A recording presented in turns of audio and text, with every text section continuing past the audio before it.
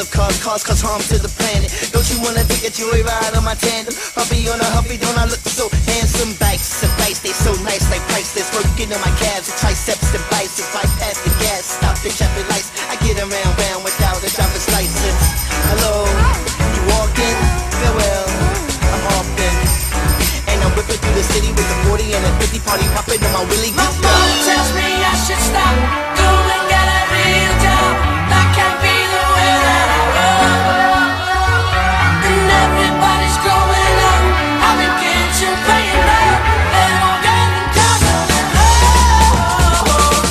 Gonna ride my bike until I get home. Gonna ride my bike until I get home. Gonna ride my bike until I get home. Gonna ride my bike until I get home.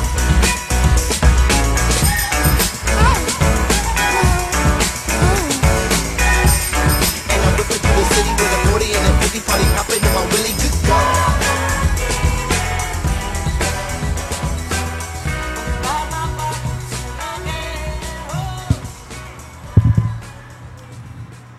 Good morning, it's Bike Talk. And just a second. So we're going to start with an interview with Alex Wilson of Westtown Bikes. Westtown Bikes is a Chicago landmark, and it's a great bike collective. And you can check them out at their website. Just look for Westtown Bikes. And I went to Chicago and I talked to Alex Wilson, and he told me all about how the thing started. It's really kind of a model collective. It's really huge. They have a lot of programs, and this will start off our show today, which is about bike collectives and what they do and why there are so many of them right now, and how this happened and like that. So we have a few people who should be calling in. And we're going to start right now talking to Alex Wilson from Westtown Bikes. Bicycle Learning Workshop. We offer our sale. Hold on. Bicycle Learning Workshop. We offer bike store, or is it? We do.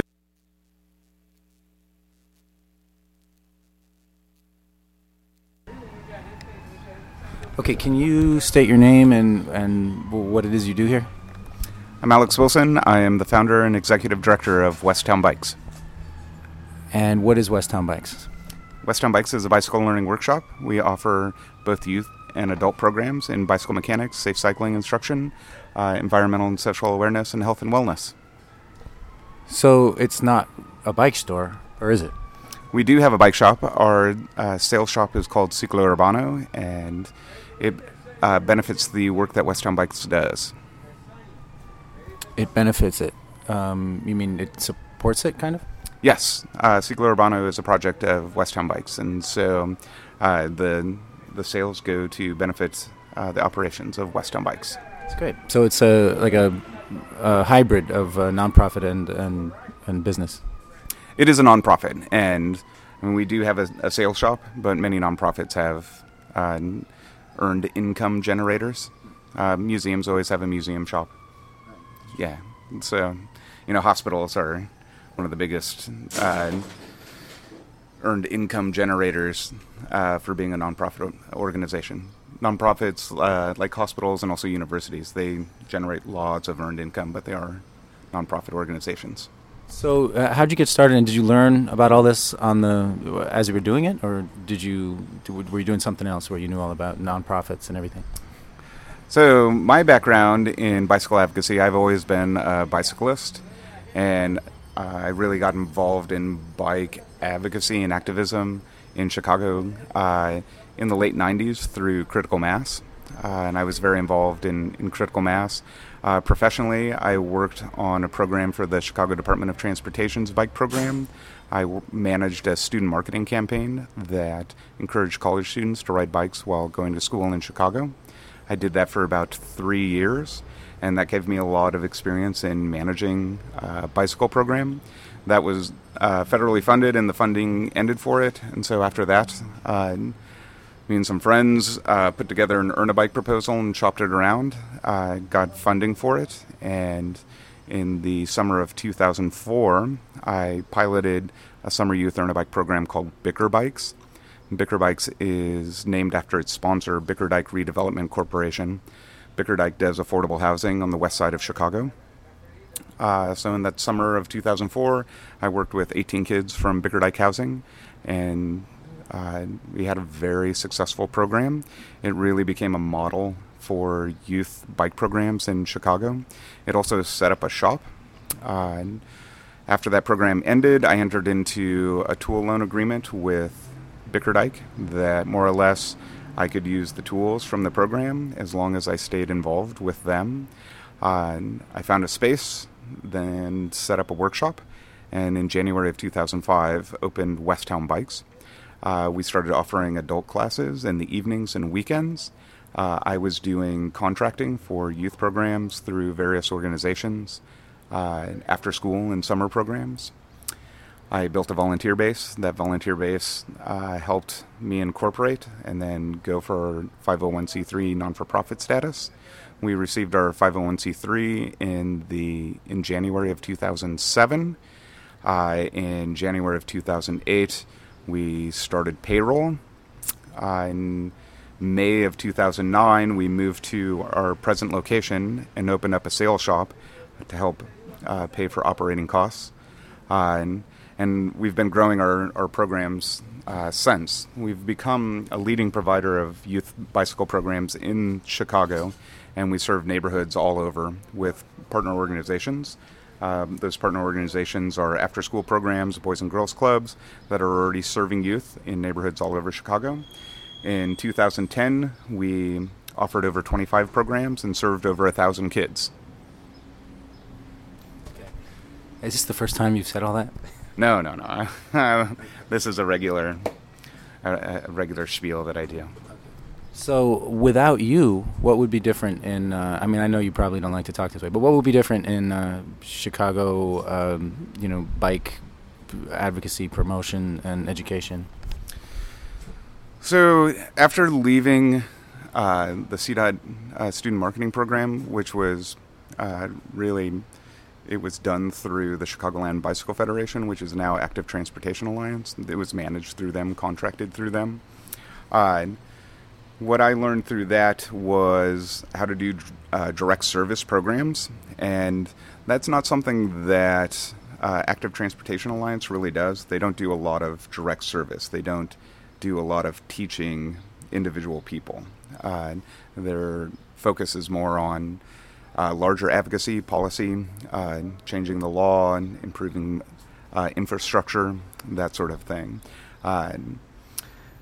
After my position ended and I did Bicker Bikes, I really found that there's this huge demand for direct service bicycle programs. And so that's really where I found my niche, was being able to do direct service programs. And I started out as an instructor and was very successful at that, and soon found the demand for it was much more than I could do as an individual. And so I started getting more people involved and training them, and quickly grew an organization. When we hired staff in 2008, it was just two of us on the original payroll, me and my then assistant director, Sarah Miller, and both of us did a lot of instructing at that time. We soon found that we were contracting for instructors, training and sending them out to various programs. And as we were taking on more programs, there was more administration. And I soon found that we needed more resources, and I grew into the role of being an executive director. Certainly I've learned to become an executive director, and it's something that I'm learning more and more. So from January of 2008 to now, we've gone from two people on payroll. This summer we'll have probably close to 30 when you include all of our teen interns, all of our apprentices. Yes, and so being able to manage that many people, develop programming, train instructors, have a sales and mechanic staff in the shop. There's been lots and lots to learn. So what would it be if it wasn't Alex Wilson? I think that demand certainly would still be there, and there would be people who would rise to fill that demand. Westbound Bikes has been very successful, and one of our keys to success is that we partner with community organizations and are able to provide quality programming in communities all over Chicago. Many bike projects just serve their immediate communities, and that is a great thing to do. I think that it'd be great to have a community bike shop in every community. It takes a lot of resources to do that. And a lot of that resource is knowledge. So being able to partner with communities who want bicycling and bicycle programs but don't necessarily have the expertise has been a big part of our success. And I'm very happy that we are involved in helping start up other bike shops in other communities in Chicago. So what are the effects that you see with these kids that come in and your interns? I mean, what do they go on to do, and how do they affect the communities that they're in? A lot of the kids that we work with, I like to say that bicycle is a great tool to teach all kinds of other social lessons. And one of my favorite lessons to have them learn is that the world is accessible. Many of the Earn a Bike programs that we do, we are refurbishing bikes that have been donated. So bikes more or less that have been discarded. They were landfill bound otherwise. So they can take this old bike. We give them skills, teach them skills that they can refurbish this bike. We teach them to use it as safe and effective, affordable transportation. And we ride all over the city with them, show them that they can go anywhere in the city by bicycle. And then we take them places that there's a lot of interest and a lot of need. We take them to schools. We take them to the Loop where there are jobs. Take them to all kinds of cultural centers all over the city, and show them that the city is accessible, and that the city can be as accessible, life can be as accessible as taking an old bike, fixing it up, and going on a ride. So do you ever do critical mass? I'd like to hear about that. Were you one of the first people to be doing that in Chicago? I got involved in critical mass in Chicago after its first year. The first ride I went on was in September of 1998. It was a crazy ride. It was very confrontational. I had a big run-in with the police, and lots of people got arrested. Left a big impression upon me. I thought it was very cool that it was this open forum that it's pretty much whoever showed up, and whatever they brought to it. I saw that as like a huge opportunity to make it a very good time. At that time, I was working in commercial printing, and I had access to lots of printing. And my involvement after that, I would bring lots of party favors, stickers and flags, T-shirts, that if people showed up for the party, they would get a party favor. And my outlook on it was this should be just a fantastic, fun time, party parade. And that was a sentiment that resonated with lots of others, especially others who were organizing in Chicago. That bikes are fun. And that's kind of the motto, one of the slogans of Chicago Critical Mass, that bikes are fun. Happy Friday. And that caught on really big in Chicago, much more than demonstration or protests, much more than anti-car sentiment. There still are those elements, no doubt about it. But a celebration of bicycling became the prominent theme in Chicago Critical Mass, and it became very positive. Lots of people in the first 5 years of Chicago Critical Mass really were activated as bicycle advocates through Critical Mass. And certainly I was, and that, my organizing in Critical Mass helped get me my job with the Department of Transportation's bicycle program. They had a weird back and forth relationship with. The city can't really, condone critical mass, but they've really come to tolerate it in a good way. They don't. It's not like New York, where New York was after critical mass after the Republican National Convention. We've had a really good relationship. The city's been pretty hands off. If there are arrests made, they're for flagrant public drinking or drug use, which if you're foolish enough to do those sorts of things in front of the police, you should not be surprised that you get arrested. Yes. So yeah, I was very involved in critical mass. Eventually, it led me to publish a zine for critical mass called The Derailleur, and I published that for about 4 years and printed over 50,000 copies. And had all kinds of useful bicycle information in it. I think one of the big accomplishments for me and some others with critical mass in Chicago is how it influenced the city as far as bicycling goes. The zine that I published, The Derailleur, was kind of the template for a zine that's still being published by the city, Student Cycling in Chicago, which is a pocket-sized informational guide, which when I was working on student marketing, one of my projects was to design and edit, and it was really fashioned after this zine that I was doing for critical mass. I haven't been involved in critical mass too much for the last 5 years or so. My focus really became more on Westtown Bikes. And I think that's much larger advocacy work to be done. I find that critical mass, for the most part, is a lot of people who are already converted, who are already into bicycling, and you find that a lot of those people are, come from a certain amount of privilege. They have a certain level of education, pretty similar economic background, ethnic and racial background, and I think that's great. I think it's great that they're involved in cycling. It's not my target for who I want to see on bicycles. I want to see everyone on bicycles.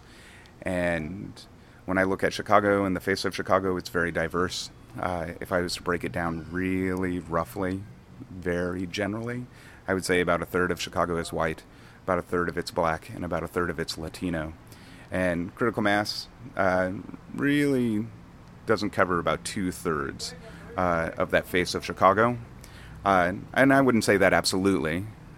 Certainly there's all kinds of people who show up for critical mass. But there's greater work to be done. And in many communities throughout Chicago. And that's really where I've focused a lot of my work. And I've found in doing this community work that it's much more than about bicycling, that there are far greater needs in many communities than getting a bike lane put in or, dealing with hostile motorists. I think that often these are the thoughts of lots of people who self-identify as cyclists. Larger concerns in many communities in Chicago are about economics, about jobs, about housing. Transportation is certainly an important one, and transportation, is interrelated to, the economy and jobs and housing. And again, a bicycle is a great tool to help build community. And being able to, show all sorts of people that here's a great tool that you can use to help build community has been very rewarding for me. Certainly, I've seen those changes in the communities that Westtown has worked in, and definitely in Humboldt Park, where our facilities are located.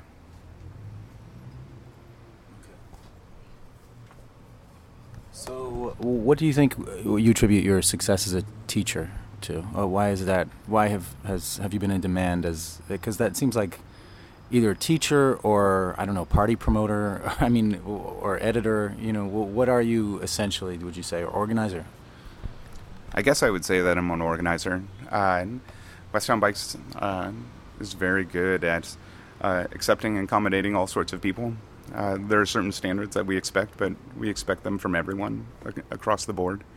Otherwise, if you're interested in bikes, you are very welcomed. And even if you aren't, you are welcome, and you're going to be introduced to a lot of cycling. I think that one of my big keys to success that in the community work that I've done in Humboldt Park and throughout Chicago is that it's become very understood with our partners that we're here to help you build community, and we want to add what we have to plans that you already have for building community. I think that often do-gooders come into neighborhoods that are foreign to them with the idea that they're here to save somebody. Like, we're here to save you. And I think that's offensive to a lot of people. The Americas were kind of conquered that way with this idea that we're here to save the savages. And people are take offense to that. I think this can be the difference between charity and service.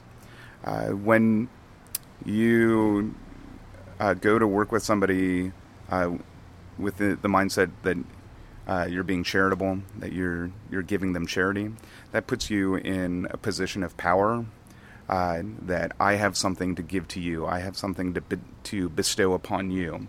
You are somehow indebted to me because I'm bestowing you.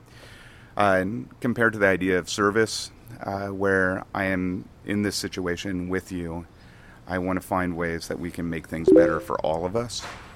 I think that's one of the keys to Westtown Bike's success and the community programs that we've been involved with, is that we're very service-oriented.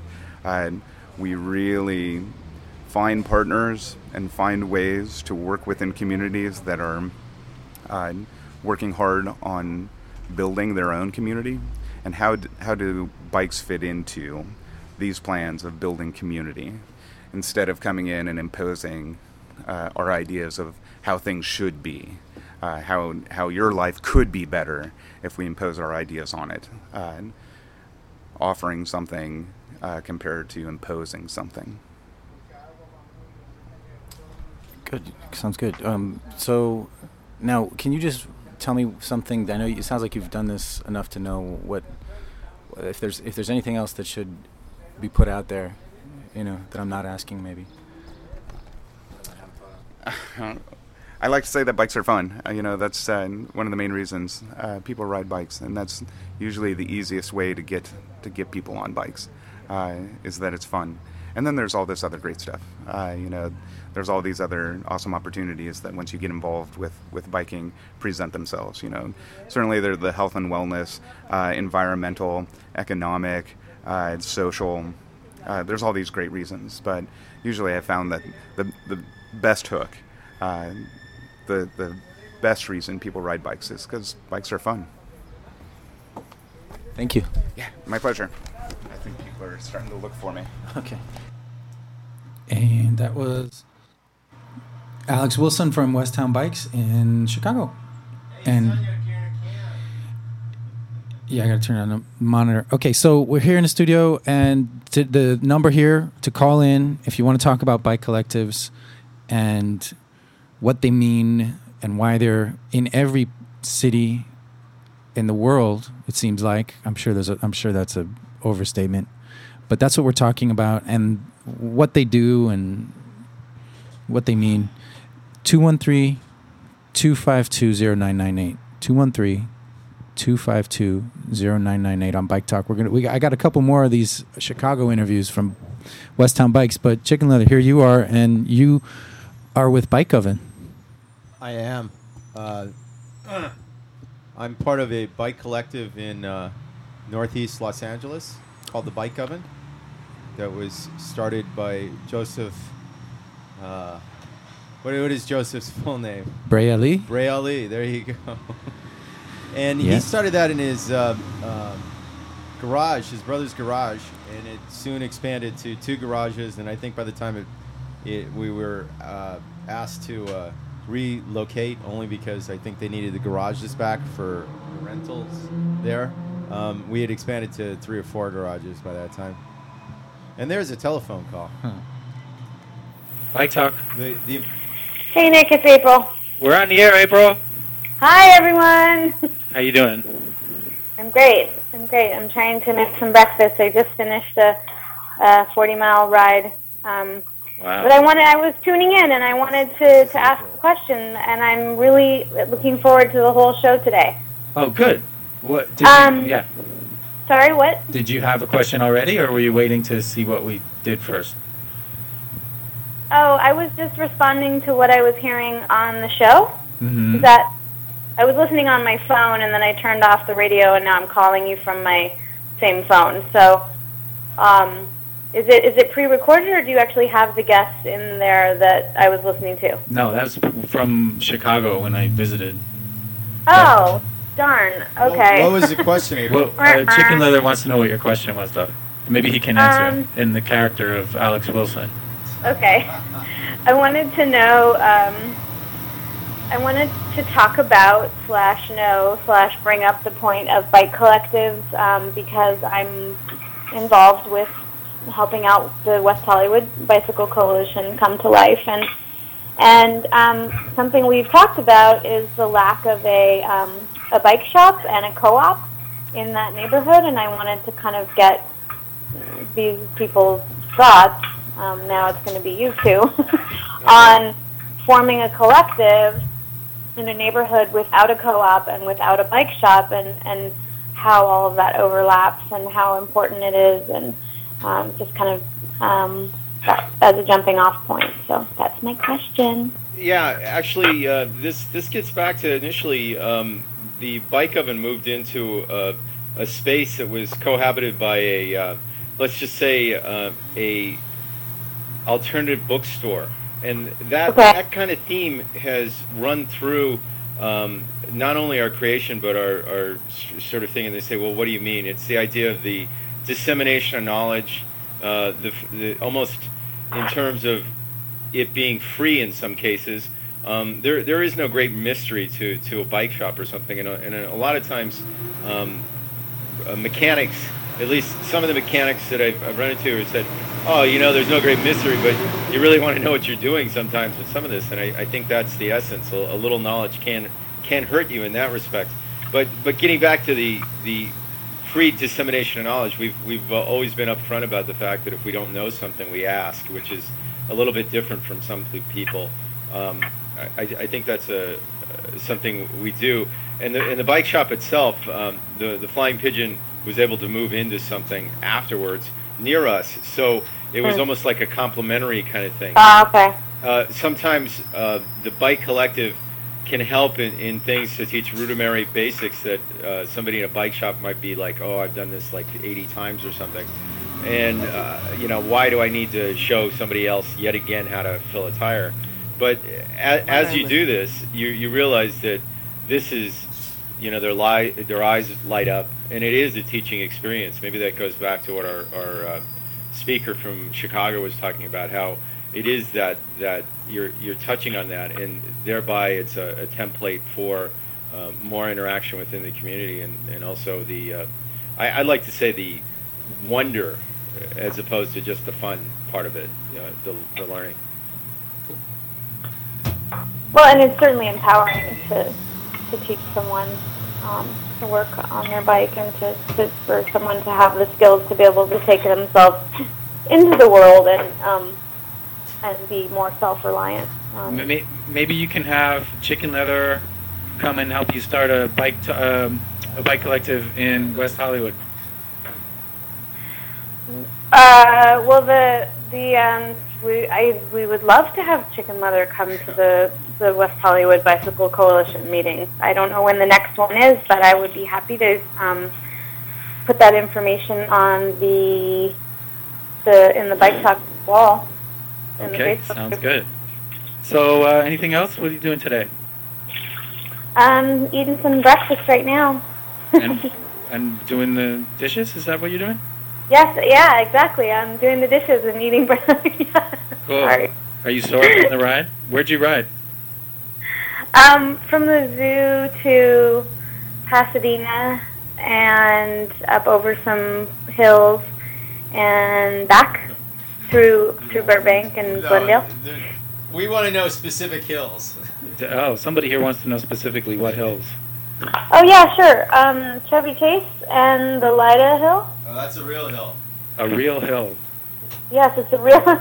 So now I'm gonna eat a real breakfast. All right, April. I'm Thanks really excited.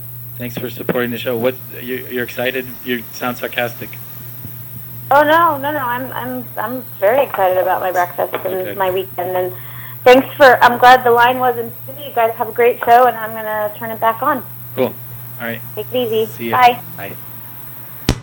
All right. Well, I want to add last night that I did a little bit of writing. I went to 5 of the rides last night to pass out flyers for the Bike Film Festival, and hopefully we'll hear from somebody to blurb that later on. Otherwise, we're going to do our own best for a couple minutes. But let's get back to the collectives here.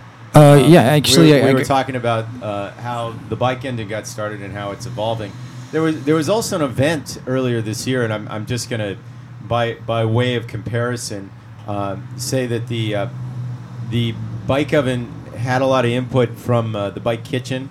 In a lot of respects, Jimmy, who started the bike kitchen, was able to contribute tools, materials to the bike oven when it was starting in the garage. And then later on, we were able to supplement this with, as we got income, we put some of it towards tools and materials. And I can't express enough the input of all our volunteers, from the two Harves to Joseph and earlier on Steve Vitano and other people that helped to shape and actually change not only architecture but just the way knowledge is disseminated within the bike oven. And sure, we had some bumps along the road, but we like to believe that we're still evolving. As I say that, we went to Bike, which was a big movement here. It was a local bike. Every year, I should preface that they pick a city and they have this where all the collectives come together. I think this year it was in Austin, and while the economy didn't let us get over there, and the idea of going to Texas in the springtime just didn't really appeal to us. It's still hot all the time. All right, I'm gonna play. We had our own here in LA, and we'll talk more about this after we listen. I got these 4 interviews. One was with Alex. One's with Chopper Carl, who's also at Westtown Bikes. One's with Liz Clarkson, who's the program manager there. One's with 2 girls who volunteer there, Shakora and Adriana.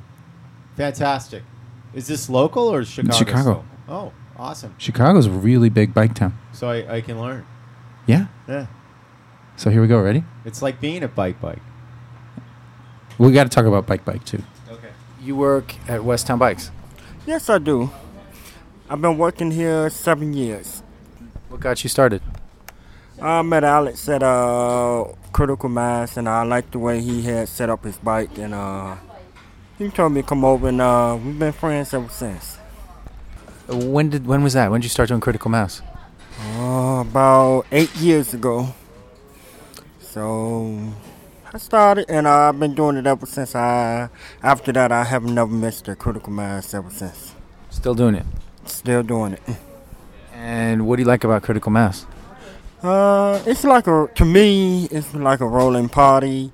You have fun. You get to ride with different bikers, and you get to take over the streets. You're not cooped up in a car. And what'd you do before getting into bikes? I believe it or not, I was a bus driver. Oh, really? Yes. A natural competitor of the bicyclist.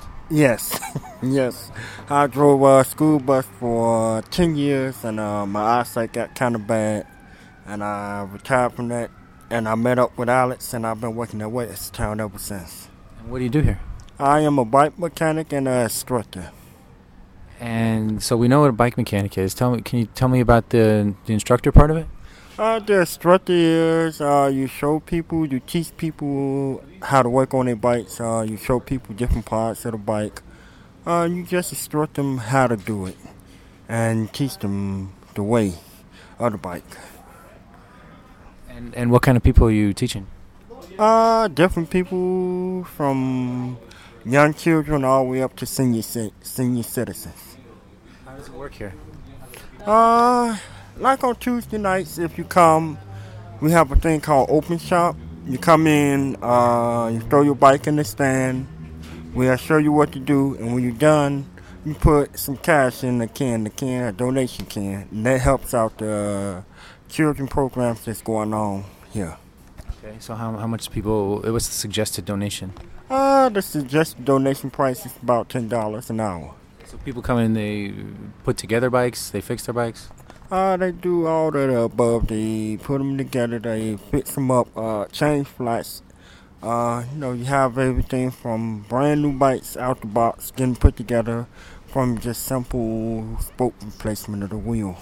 How is that different from actually being the mechanic?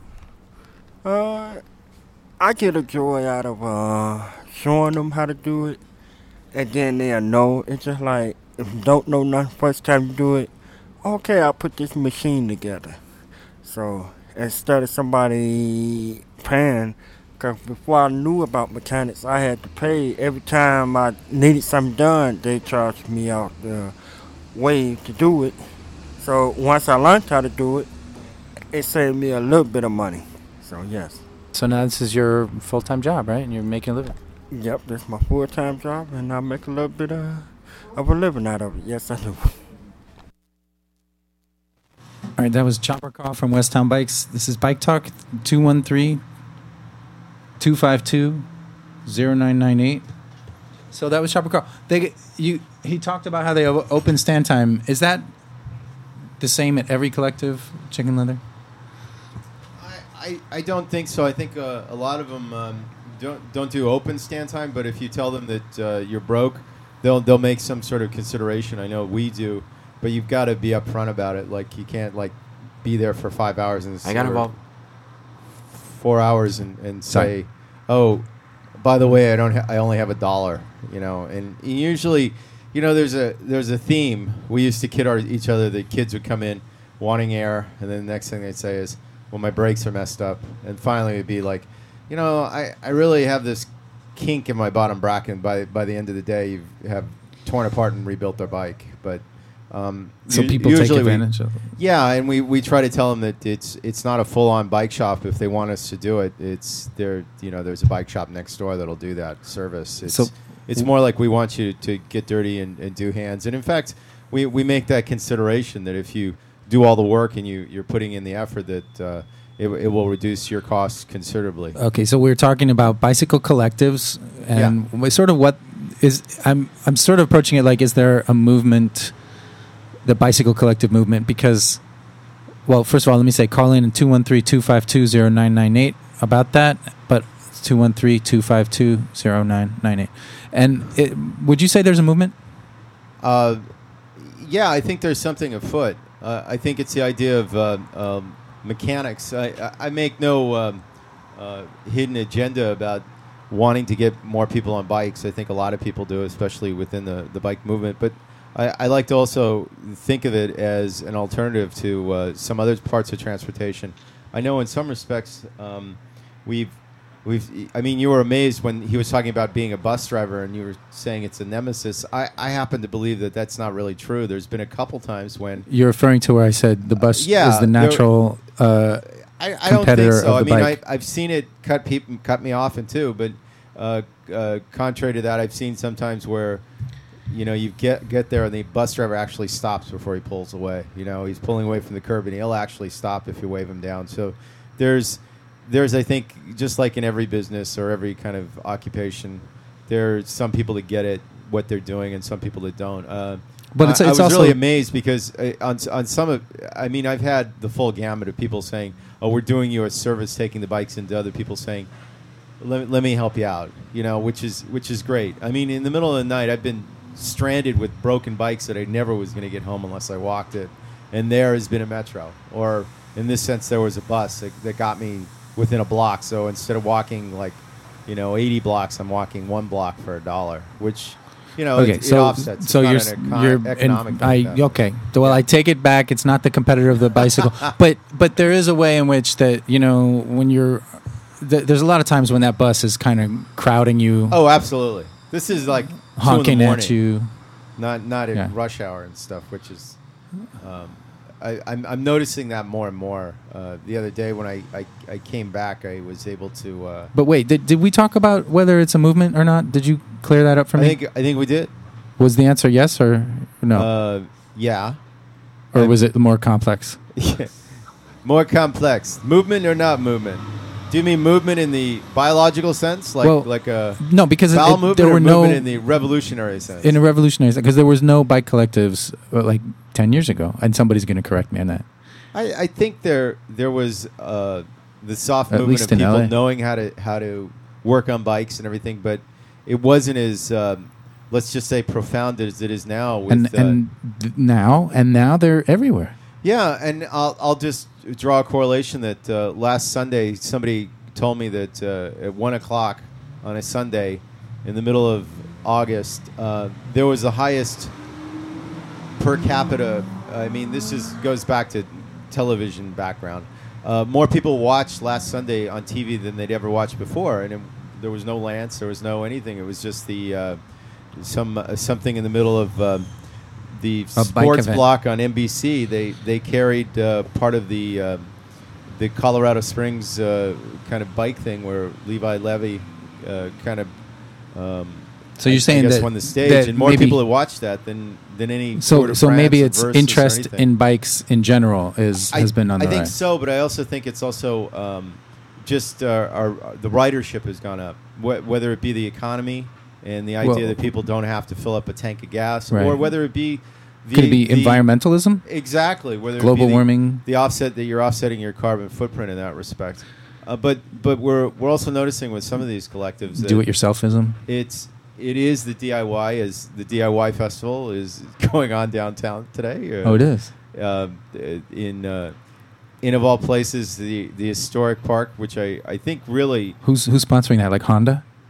I just really kidding. don't know I'm just kidding. Who's doing it, but I really would like to see the space become, while part of it still is it's a joke. A small part still has something of its roots in the Lauren Bond art project of Farm Lab. A lot of it is undergone a lot of change, and I think they're realizing it's great to have open space as a venue, but I'm wondering if they're going to be able to utilize that space a little better. And I'll make the straight comparison between what they tried to do. They've always tried to get a Central Park or a Times Square in Los Angeles, a central meeting place for everybody, and that has failed. And it's funny because the only other time, and you're going to laugh, that this was discussed in any kind of seriousness was, out of all places, the Ciclovia. Good had a talk with 3 or 4 different environmentalists and what we would call architects and city planners about this very thing, about how LA is just bent over backwards about spending money to develop a section, and they've done it in the 20s with some of the. You'll notice downtown near the Garment District how some of the streets sort of cross in weird patterns, and then they open up into an area right there off of Main, where it's Main and Spring and a couple other things, and you say, why was this done? It wasn't because of the streetcars or anything, but it was their attempt to sort of make it like a Times Square. And I think they had one event down there in the 20 or 30 years, and it never caught on.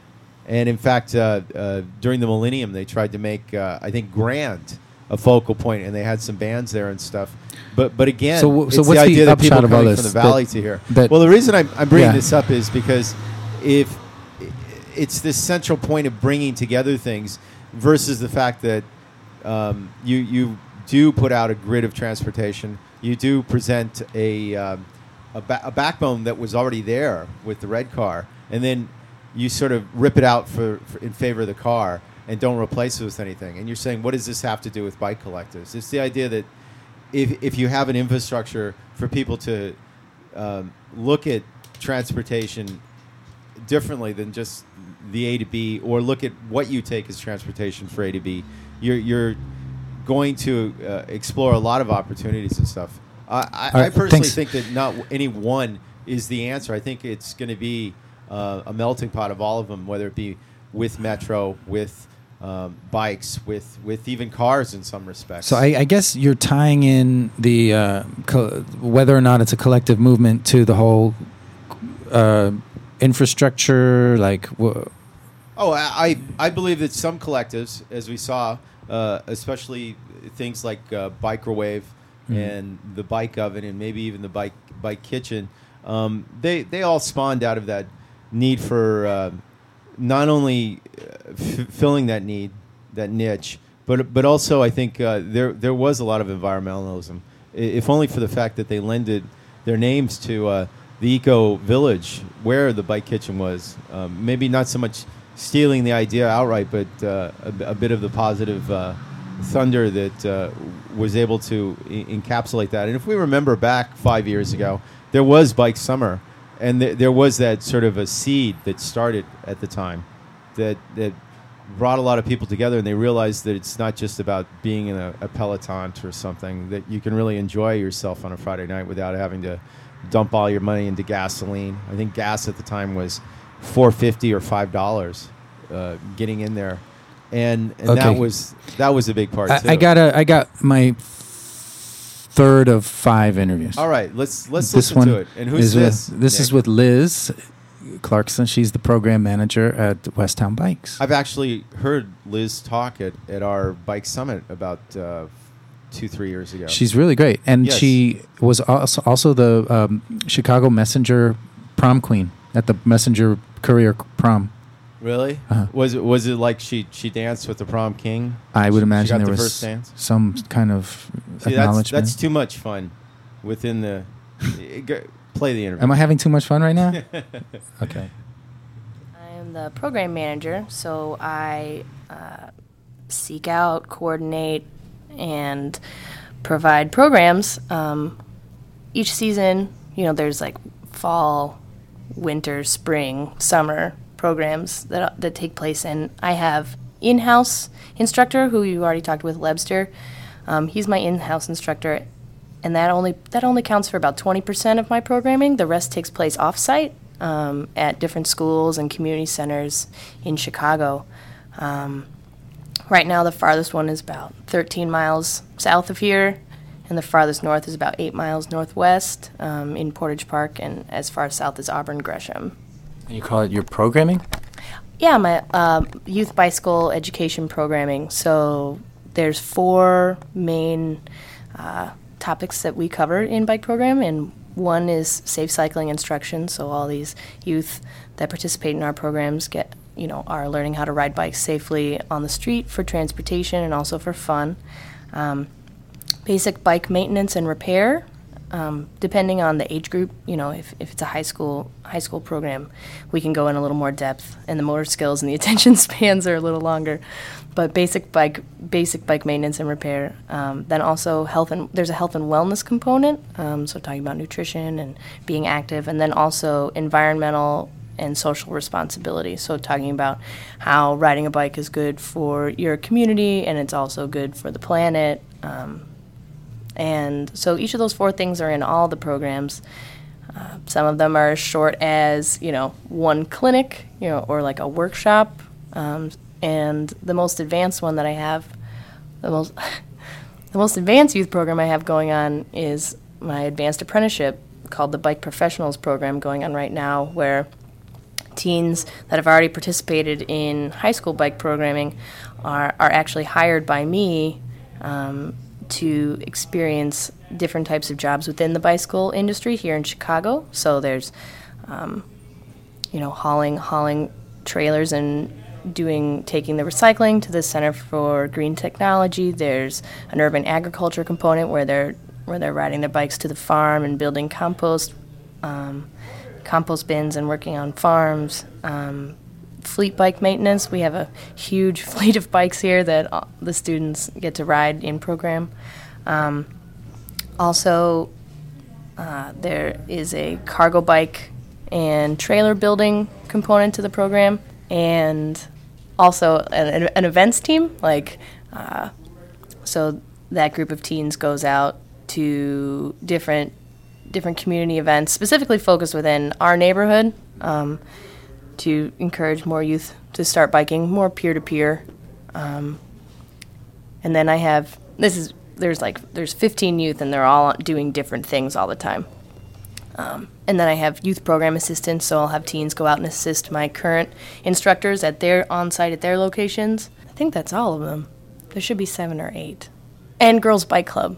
We're starting a Girls Bike Club. That was something that was a priority to me, having experienced the Women in Trans Open Shop, seeing that we need to create a space for the young women in our community to come and learn about bikes, because we have a few teenagers, but we need, a girl will straggle in every now and again to our regular bike club, but I would like to create a space to encourage young women to start riding.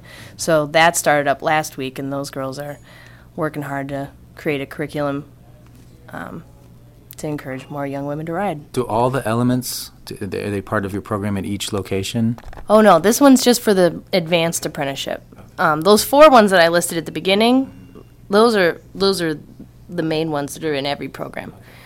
Based on how much time I have at each site, how many students are participating, what time of year it is, and how old they are.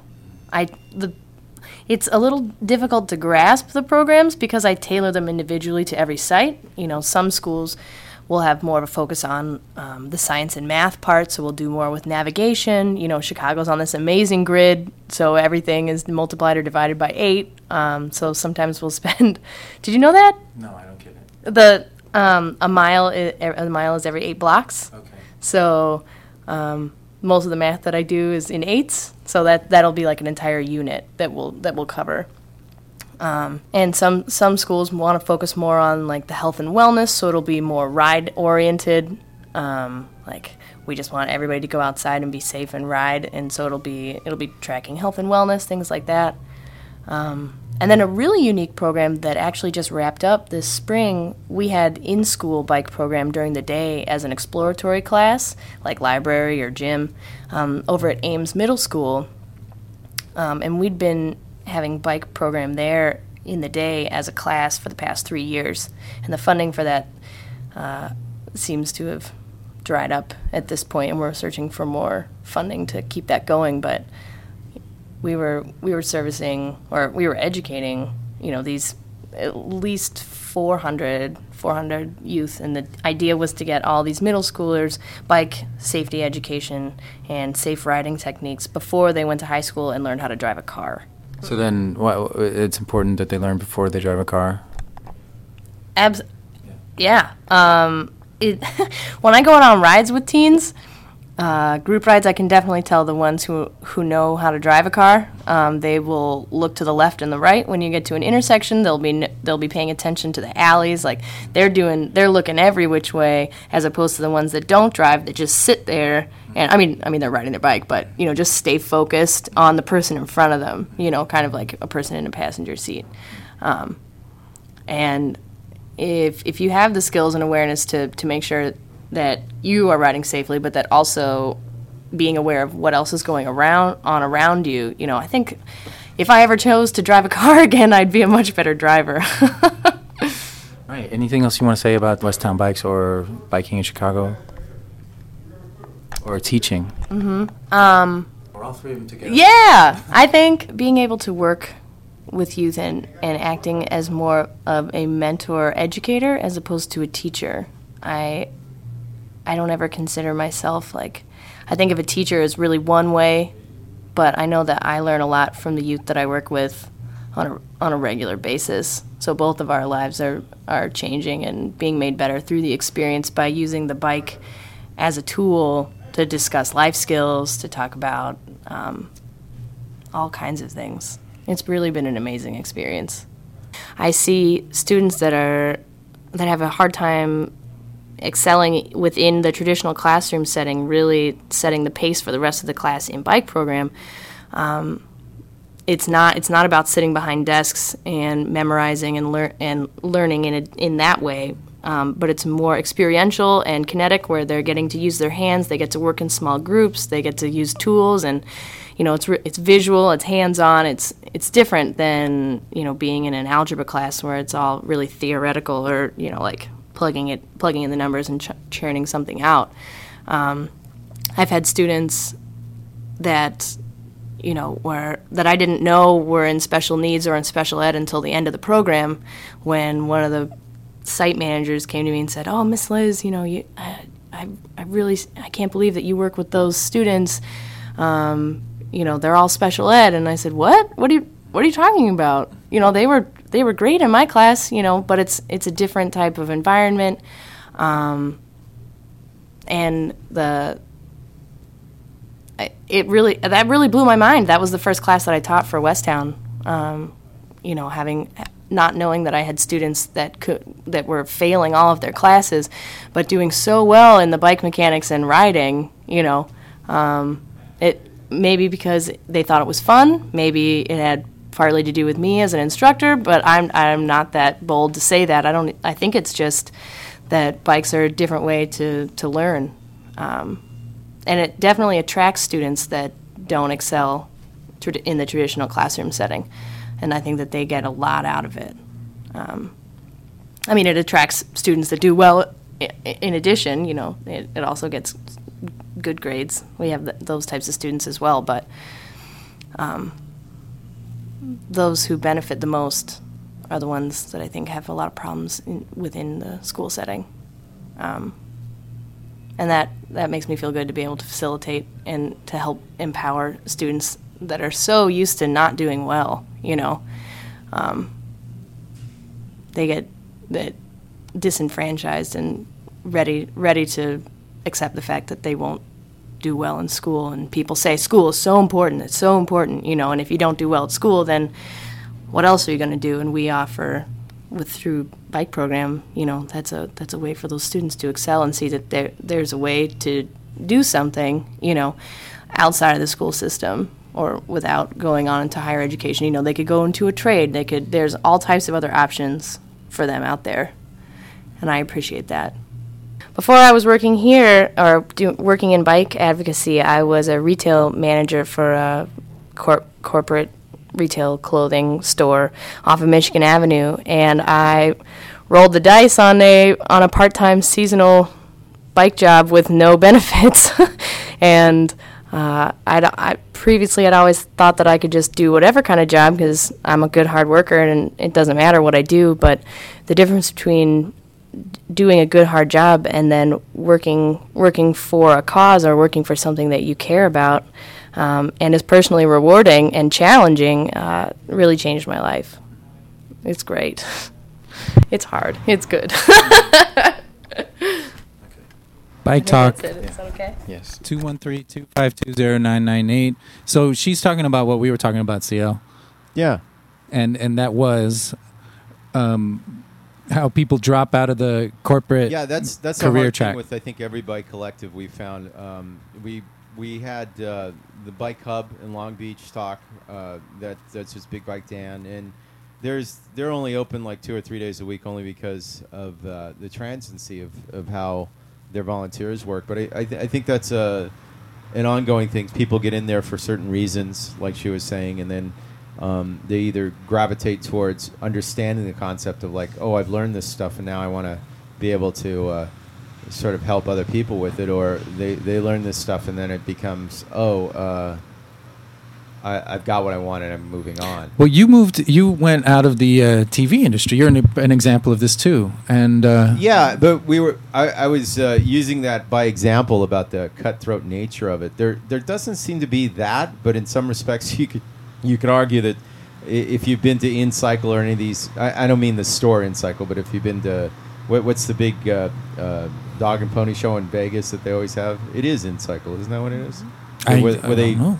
Show you all the different products and brands and what you could carry at your shop or something. Oh, But I think it also has to do with just the concept of how we look at bikes. How around me, I was able to see within the bike kitchen and some parts at Eco Village, because it goes that far back, how it wasn't just about transportation, but it was also about the way you do it. It's about the style and stuff. And So what does that have to do with like Chris Carlson in Nowtopia that we were just talking about? He Right. talks about how he's the a guy lot that of started Critical Mass in San Francisco. right, Yeah. and he was on the show, Right. And he talks about how a lot of the DIY movement that is actually kind of trying to replace the capitalist model Yeah. is actually it's run by people who dropped out of professional careers. Right. And Liz was just talking about that, like, and then they go on to sort of attack the whole corporate structure by doing things for free, or like we're doing. I think it's also just the fact, and I'm only touching on it briefly, but because 9/11 is coming up. After 9/11, we all started to re-examine just how fruitful it was to have a paycheck and be doing things. And then you sort of say, well, is that all there is? I think that was a big question. But I'm reminded the last time that song was in anything was in Dr. Strangelove. That's the big quota at the end that Marlene Dietrich sings. And for years, that the tune sticks in your head and stuff. It's like that. But you realize that, no, sometimes that's not all there is. Maybe that's how the DIY movement has moved forward. And having said that, there's one other collective I'll bring up at this point. They're doing a ride today, which is the Family Ride. And they're doing an alternative to the fact that there is an FYI festival downtown that costs some money. They've been rebuilding It's it called downtown. FYI?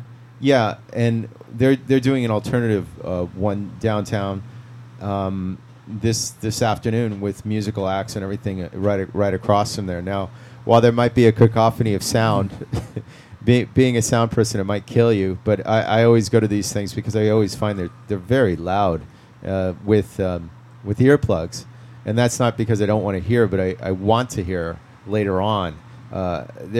There's always this equation now with earbuds and everything else that you're not hearing the real quality of the sound, and I find it amazing because most of the sound you hear isn't sound at all. It's just an incrementation of digital signals into what we believe is sound. Okay, let me put on the 4th out of 5 interviews. Yeah, I love how you cut me off when I get to like an esoteric subject that's off base. But what I'm trying to say with all these collectives is they find their niche audience, or what they try to do is they also try to not cover everything, but cover only part of it. And this is just the last 30 seconds. I know that the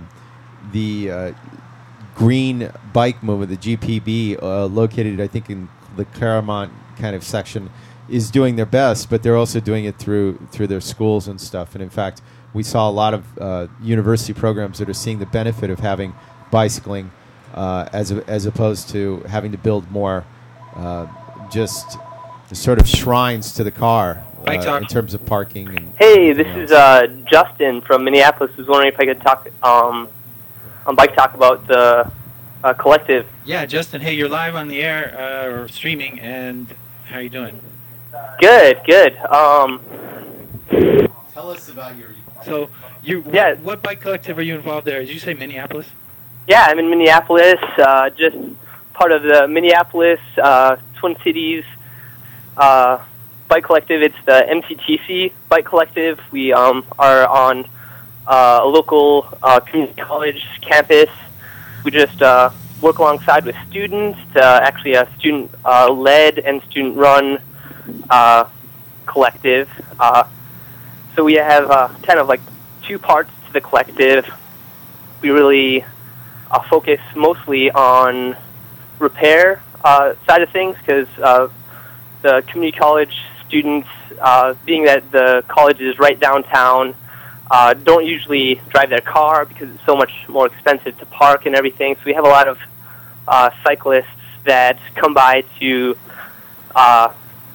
classes and everything, but they're riding these just rusty old bikes, being that Minneapolis is cold and wet half the year with snow and everything, we find people's bikes tend to wear out significantly faster, so we just do our best to keep them running as long as possible. And about half the staff is actually employed outside of the collective at local bike shops. So we're either mechanics or sales members of the various local bike shops as well. So people do it. Why do you think people do this? Why do you think people who are, wrenching and full, and their day job, they come and they do this?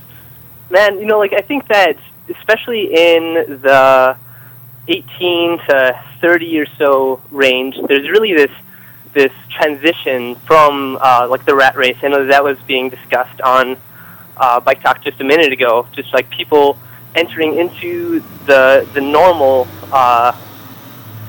9-to-5 job, and then just hating what they're doing, but actually having doing what they love for a cause, So having this desire to wrench on bikes and everything, have that become their career, even though you do make a significant pay cut, as well as benefits just being non-existent in the bike industry, just because it's not a Fortune 500 career move, So yeah. So what are some of the programs that they have there? Because we're talking about other collectives like in Chicago. Have you heard of Westtown Bikes? Yeah. I was listening into that. Our collective is actually very small. We just started probably 2 years ago or so. I just joined this past year. I used to actually live out in Los Angeles, so that's how I caught wind of Bike Talk. So I thought I'd give a call.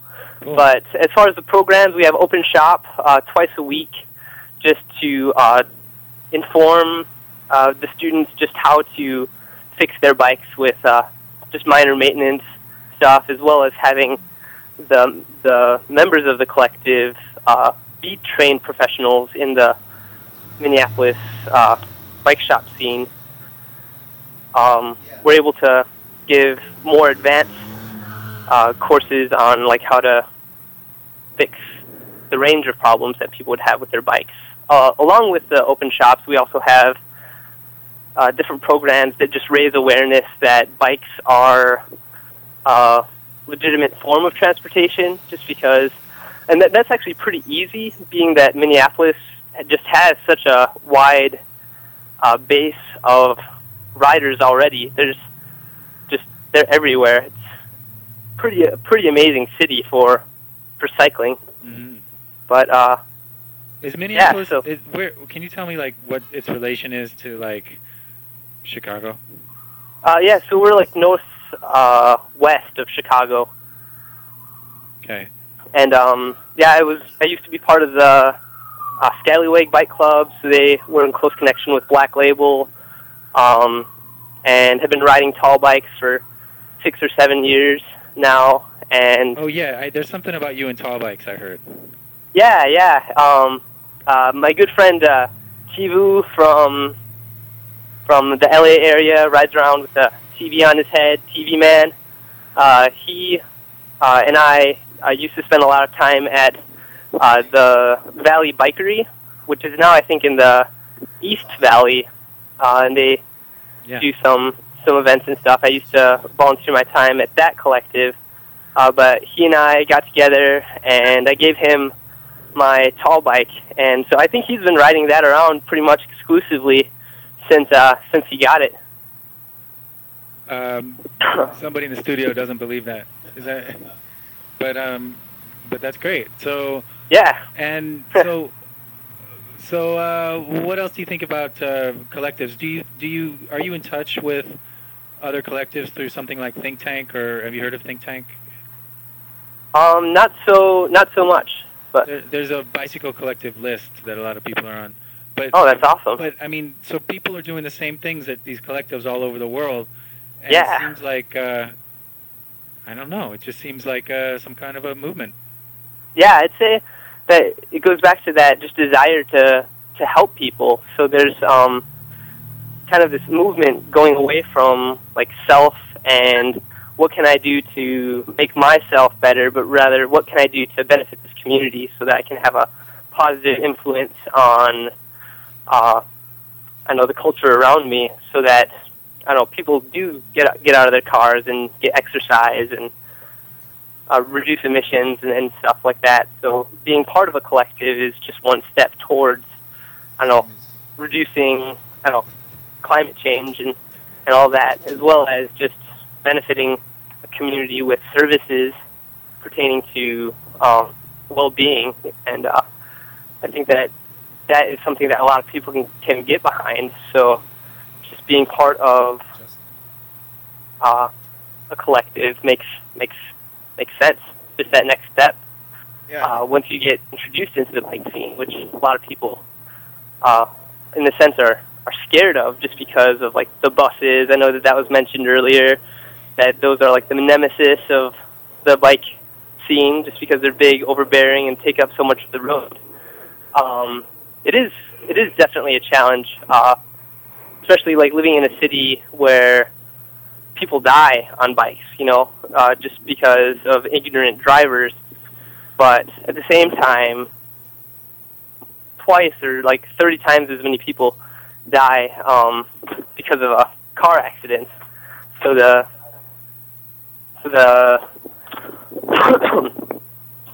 risk is relatively small, but yeah, just being part of something is totally worth it. It changes the world. So. Well, Justin, you've articulated very nicely how your work goes. This is chicken leather. I'm curious though how much fun is still equated with what you do. I mean, I'm looking at this like everybody's spending it's almost like a busman's holiday, if I can use the term. So they're still on their day off, they ride the bus. It's similar here. On their day off, they're still working with bikes and stuff, even though they do that all the time. The fun factor there, you still do that in the Twin Cities, right? Yeah. You mean just as far as like riding for fun, or? Absolutely. I mean, riding for fun, having a bike culture that sort of can still go out and do jousting. Oh yeah, absolutely. As far as like the tall bike and jousting scene, that's gone down significantly in the Twin Cities here. It still has a great culture in Chicago and New York and all those guys. The Black Label and both places in the Rat Patrol, they are still doing a lot of that side of the freak bike culture. Where and Minneapolis just had the all-city bike race. I also was able to volunteer my summer, so I actually took the summer off of working at the bike shop this year, and was able to lead a group of there was 15 of us, so we biked from San Diego all the way to Virginia Beach just for a cause. So we just got together and heard about this cause happening over in Africa with the droughts and everything. So we were just like, hey, let's get together, raise some money for some clean water wells and medical facilities for these folks overseas. And that really jived along with that just desire to benefit the world, just by discovering the soul too. Like biking across a huge country like the United States, you really discover something about yourself. And that's true about just being able to bike from your house to a certain destination too. You see things from a different vantage point. Just everything's a little bit slower, a little bit more calm. So you can really discover yourself along the way just by riding a bike. Everything's kind of put into perspective. Absolutely. I'm reminded that the first time I heard about these things was at the Bike Film Festival, and hopefully we'll have somebody calling in a bit about that. But it was the idea that you could get, as you said, fresh eyes, a new perspective on these things. But I think that you're also getting the fact that with the new culture and kids and stuff, you're also getting their enthusiasm, which you miss a lot of times if you've been doing it for like 10 or 15 years, and you just sort of are run down by the fact that it becomes a grind, and you forget the fact of how much fun it is just to get on a bike and have that freedom too. Absolutely.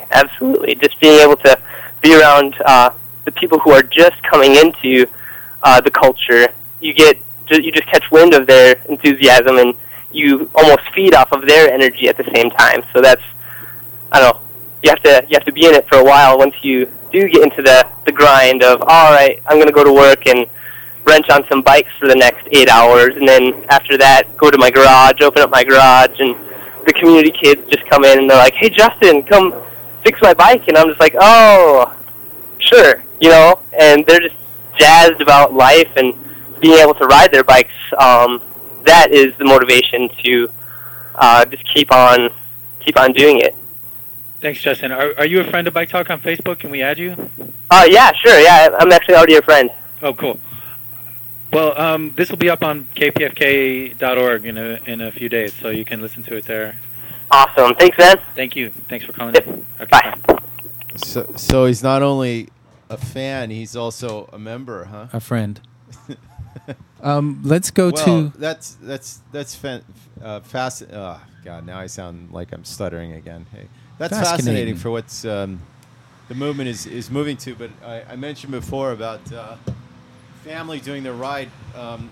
We got an email. Somebody wanted to know exactly where they're meeting. They're meeting at Crank Pop Park at 3, leaving at 4.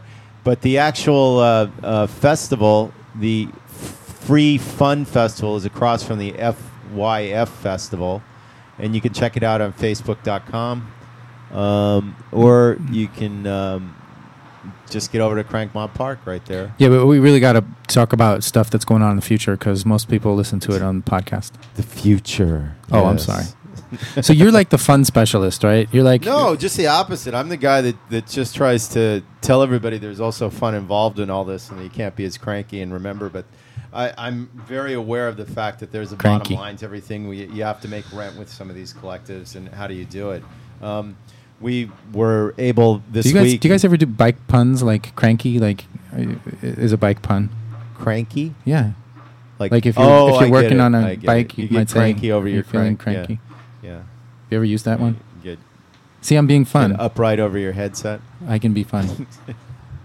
Hey. Well, I think a lot of it too, and I'm gonna get to more of this fun in a minute. While you load up the last one, is that we're trying at least to rather equate it, and I was sort of referring to the fact that this last week we were able to make some money just building some bikes for people that are going to be at Burning Man, which is going on right now, and it's the idea that that's a great way to get around Burning Man. But I really, and this is my only problem with Burning Man, a lot of people come home, they go to Burning Man, they have a great time, and then they leave their bike in their garage all year. I'd like to believe that they should bring it back to the shop.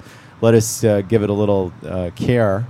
Burning Man, we completely neglected Burning Man. No, get a little of that playa dirt off of it and be able to ride around L.A. and get some of that L.A. dirt on it too. All right, I'm going to play this. What I'm trying to say is you should bike all the time and not just at Burning Man, which is great because they've sort of show you it's a good stepping stone for people that don't ride bikes, but we like to believe that you can still ride bikes, and we'll address things like it's too fast or there's no route or nobody's helping me or something. We want to eliminate that. But in the meantime, what do you got up for us next? Well, this is actually the fourth of. Did I say it last time that it was the fourth of 5? But this is the fourth of 5 interviews. Or either the 5 of 5, right?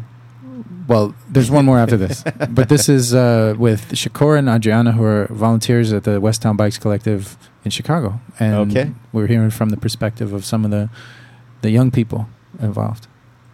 Be comfortable riding my bike because before I didn't usually used to ride. My bike. So I got a new bike, and then I started riding with my sister and stuff like that. And then friends from my school, there's a lot of opportunities where you can get service learning hours. So I would tell my friends at school, and then that's how I told Angie. I told her about it, and then that's how she came here, and she started helping me out with a lot of things. And then Alex told her about a few things like job opportunities.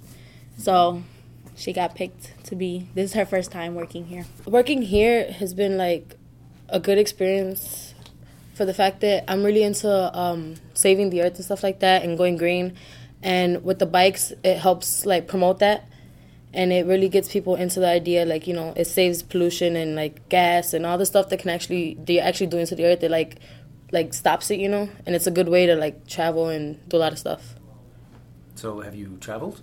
Yeah, all the time on the bike. Where do you go on the bike? Whenever we have events, we actually ride to the events. So no matter where they're at, we actually go like really far. The other day we had an event on 19th and California. So we rode all the way down there, and like we take rides to the beach and stuff like that. But you also fix bikes. Yeah, we do. We work on like how to fix your bike. Like right now, if anybody were to come to us and ask us, you know, I need help on my bike, we'll be able to help them because what they did was they prepped us. Like when you go on events and stuff, you have to ride your bike, of course. So you would need to know what to do if your bike were to ever break down or, you know, mess up.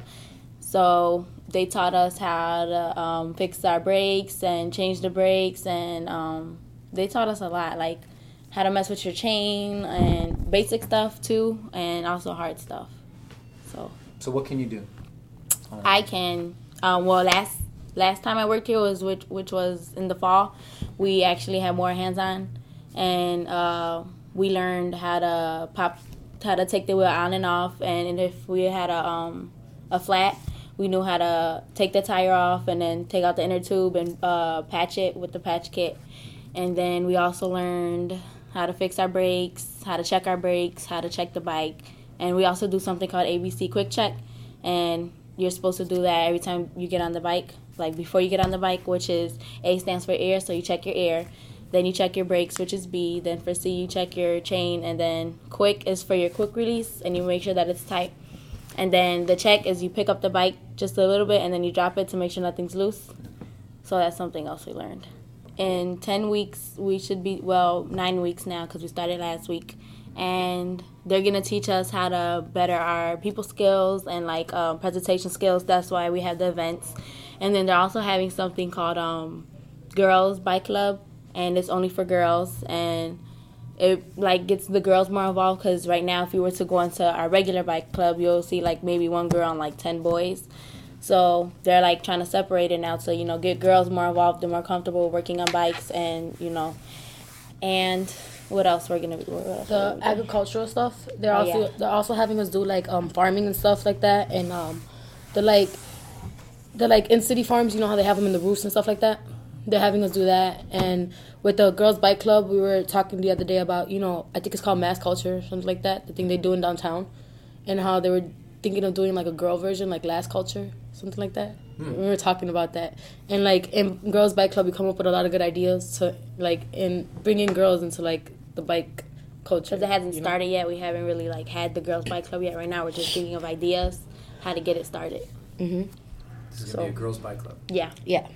So us that are working, all the girls that are working for right now for the summer apprenticeship at Westtown Bikes. That's kind of our goal. To get more girls in at the end of the. Yeah. So right now, like everybody's learning some of everything. You're not just learning about one thing. Like you're gonna be doing events. You're gonna be doing Girls Bike Club. You're gonna be doing the agricultural farming and all that stuff. So whose idea was the Girls Bike Club? Was that yours? I think it was actually Liz's. Liz's, the program manager. Yeah. So I guess she brought the idea to us, and she wanted us to brainstorm and like know what we thought about it. So she just gave us the idea, and we had to, you know, take it from there. My family, like my mom works here now. She started working here last year, and before that, we didn't really ride our bike. We were, you know, like we would go everywhere in the car, and we would not ride our bikes. And ever since she started working here, that's when we started getting involved with like riding our bike and like leaving the car parked somewhere and just going on a bike ride. So. And I heard, was it your little sister who's now able to make a little money on the side? Yeah, she's been going to the bike club, not the Girls Bike Club because we didn't start that, but the regular bike club. And so my mom really likes that, and everybody else at Westtown, because they need like a lot of more girl mechanics out there. So they were very impressed to see Naomi, because that's her name, my sister, because there's usually guys working on bikes and stuff. So, yeah, she, like her friends, they know she goes to bike club or she knows how to fix bikes. And even the boys that are in bike club with her, if they need help, they go to her. And also her friends, like, there's this boy that lives across the street from us that she goes to school with. And he'll be like, Naomi, can you come help me? And so, yeah, I think she made a little bit of money by fixing his bike or patching up his tire or something. It was pretty funny. So she's just taking off. Yeah. She might be a bike mechanic. Mm-hmm. That's what my mom's hoping for her. Uh-huh. Yeah. That's great. Mm-hmm. So, tell me about your teachers, your instructors. Who's teaching you? Right now, I have Liz, right? No, that's the program manager. You have Gennaro. We both have Gennaro right now. Yeah. We're doing events today. Yeah, you have, like today, okay, yeah, we have Gennaro because we're doing events. But there's different instructors for everything. Like for events, there's Gennaro. For like cargo bikes, there's Lepster. For Girls Bike Club, there's Zoro. Yeah. So it's each category has a different instructor. Yeah. And like you'll do something each week. You'll have one thing one week and another thing one week. So it like switches off basically. So you get a taste of everything. It is broken into categories because like every week, like every Monday, we would have to come in and check our schedule to see what we're doing because it's always going to change. Like we only have, when we look at the schedule, it's only a week. So next week we have to come and look at our schedule because we're going to be doing different things. So like we're not going to do the same thing twice. For me, when I was younger, I didn't really get out much. Like my mom kept me and my sister in the house because this wasn't such a great neighborhood, but now it's gotten a lot better. So riding bikes and in the neighborhood, that like, I think it's a statement like when kids ride their bikes, or especially when it's like a big group of us, like for West Town Bikes, when we go out as a group, I think it says a statement of like, we're not scared. Like we need to stop all this nonsense. And ever since like bikes came in, I think the neighborhood has calmed down because now they're more aware of children being around and like it has to be safe for us. So that's another reason why I started riding my bikes, because I feel safer, because they get you started, you know, riding with groups, and then you're going to want to do it on your own, like just to ride to the store or ride to your friend's house. Or so I think, yeah, bikes have changed my life like that.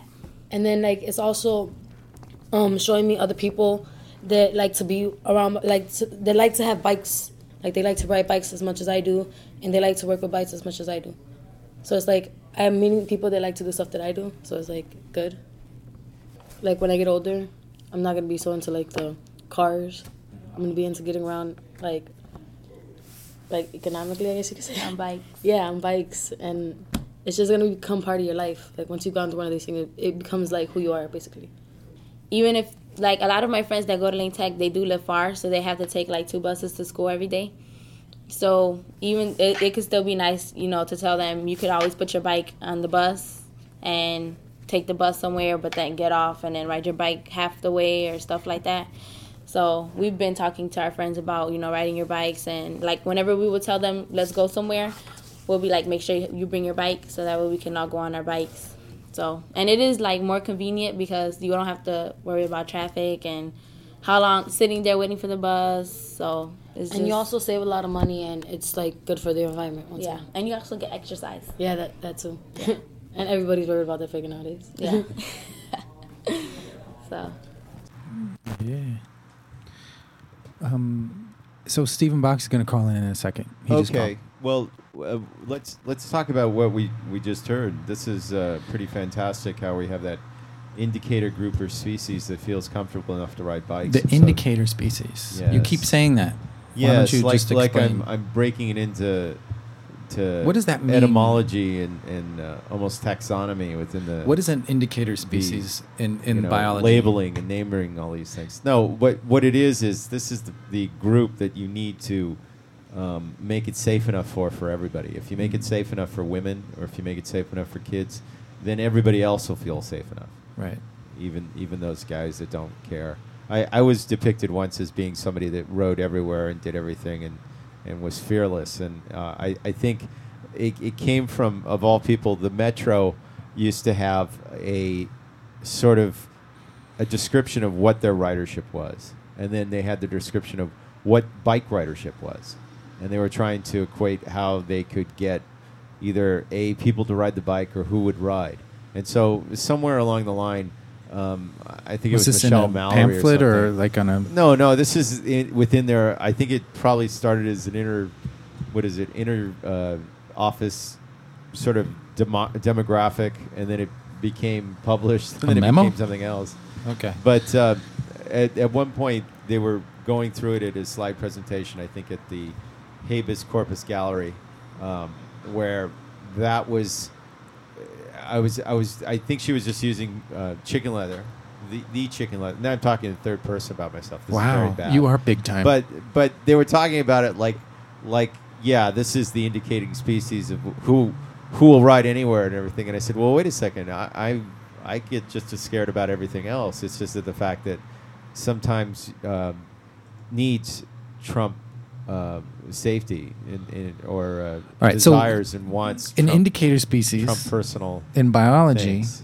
Yes. What would that be, like a frog or a salamander? Sort of showing that global warming is coming.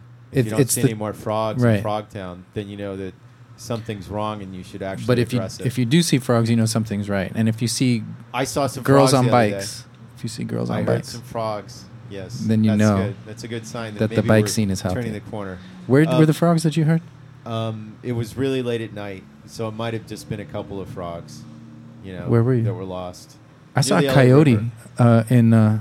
Yeah, that's not good. Hancock because Park. That means the coyote is being forced out of Displaced. its own natural habitat, and it's having to look for new digs. Actually, it's funny because one of our members at the collective, let's just say we have a native name for him. We call it pedaling with coyotes here. His Tonka name, instead of what is that? Dancing with wolves, he pedals with coyotes. He's always getting nipped at, he said, by Who is coyotes this? late at night. One of the Harves at the bike oven. You have more than one? But sadly we do. But or conversely, happily we do. Yeah, why would you say sadly?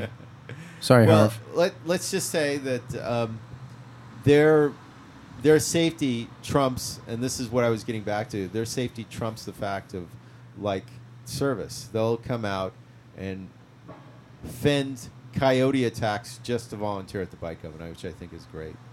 So I just don't The want it bike to die, oven. and that's what the. Why don't the you give out the offset was. address of the bike oven since you're The bike oven is at 3706 North Figueroa. That's off the Gold Line Heritage Square stop if you are so inclined to take public transportation. Bike Talk.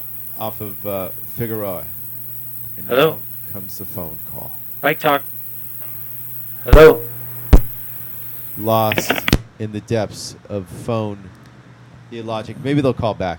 I hope So we're open today, and I'm going to rush over there after I do this show to rush back and do cool the other show. 213-252-0998.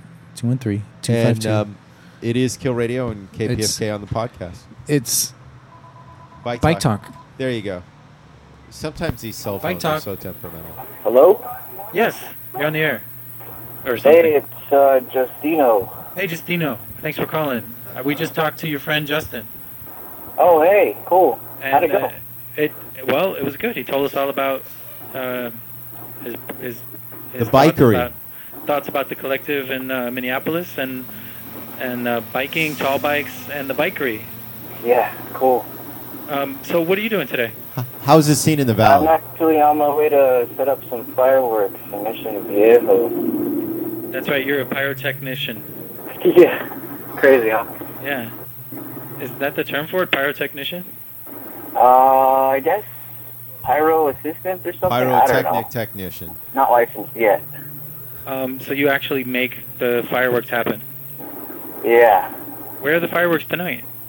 It's basically a finale for a B-52 show at the Mission Viejo Lake or something. I don't know. I've never been there. Awesome.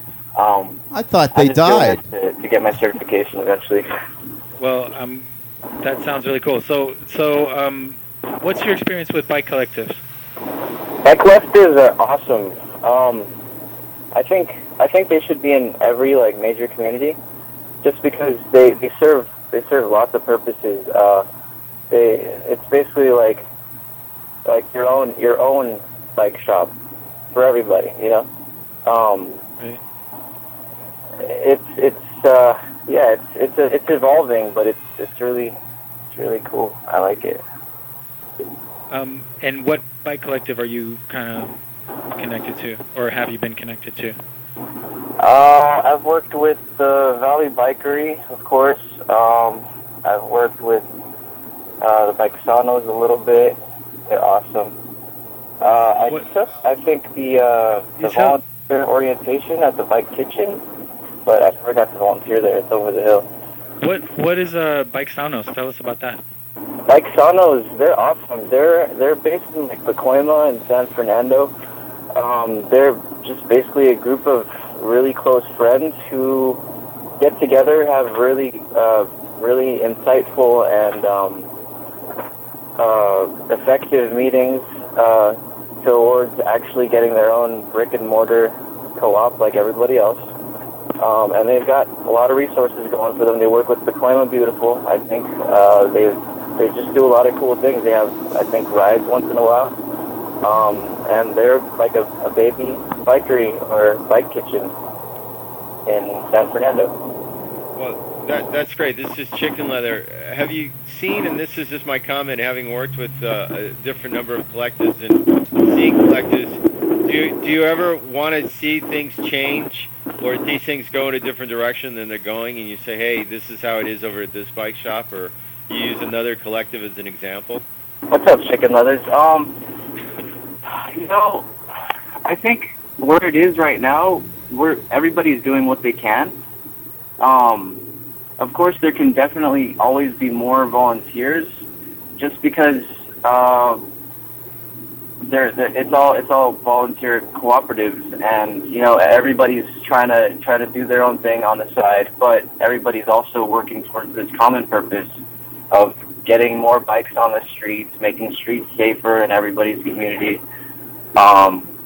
And it's really important that everybody works together and uses each other's abilities and everything towards really making this work, because it's worth it. I've put a lot of time into it. A lot of people that I know put a lot of time into it. Absolutely, I think it might be something fostered because we work in Los Angeles to sort of take for granted the idea that movies are so much more collective. I mean, every once in a while you will see, you know, one person sort of take it over like Sylvester Stallone and do everything on the film, but more or less the studio kind of mentality here, the idea of television, everybody kind of works for the betterment of the show or the concept. So I believe that working naturally comes to the West Coast, but we're seeing all over this idea of working together for a common good is really taking part, and everybody has their faults and everybody has their let's just say their better points. And what it all boils down to, Chicken Leathers, is bicycles are all around the world. I mean, people use bicycles from here to Manila, Philippines, to Vancouver, Canada, to Argentina. You know, everybody rides bicycles. Bicycles generally break unless you have like some kind of crazy bicycle that I haven't heard of yet. And if everybody knows at least a little bit how to fix them, like it's really useful for everybody. Absolutely. It's funny you should mention the Philippines because this last couple weeks, the Echo Park Film Center has had its artist in residence, and he's been from the Philippines, and they were going to give him a car, but I guess they gave him a bicycle, and he found it more convenient to get around town on a bicycle in transportation than it was a car. He said, I get to see so much more, and I think I've done that with friends from out of town. If you take them in a car, you know, they're enthusiastic about you going with them and showing them sights. But if you take them on a bicycle, it just sort of says, wow, they can experience so much more of the city. It slows everything down to a more human perspective as opposed to everything rushing by at 60 miles per hour, you know?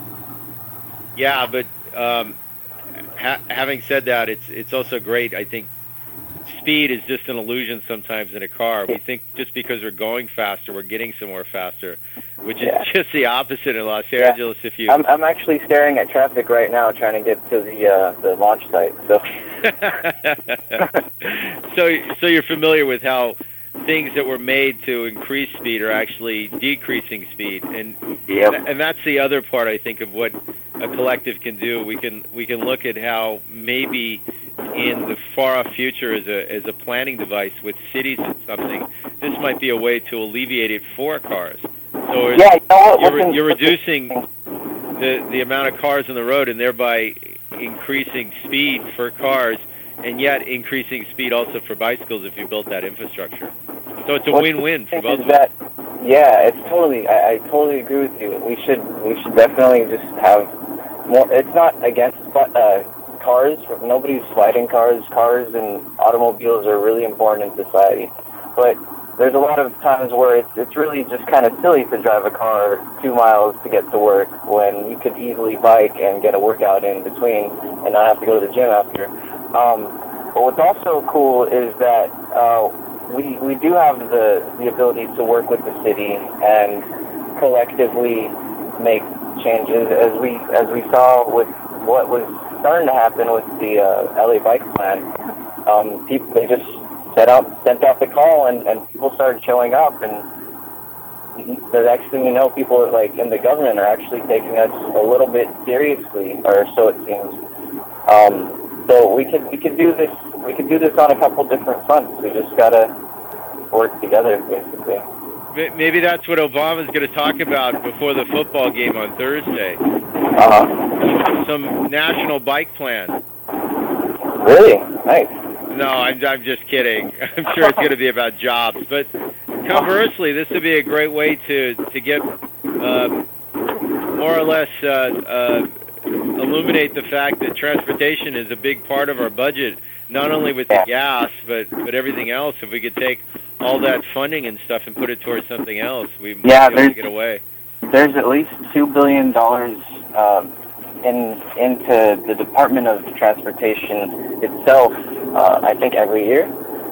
So, I mean, a little bit of that could go towards more options for more people, I think, hopefully. All right, Justino, this is Nick again. Justino, we're going to call Stephen Box, and he's going to talk to us about Art Cycle. Awesome, yeah, cool. It was good to talk to you guys. I'm almost at work, so perfect. All right, thanks, man. Thanks Have a good day, guys. Ride safe. All right, you too.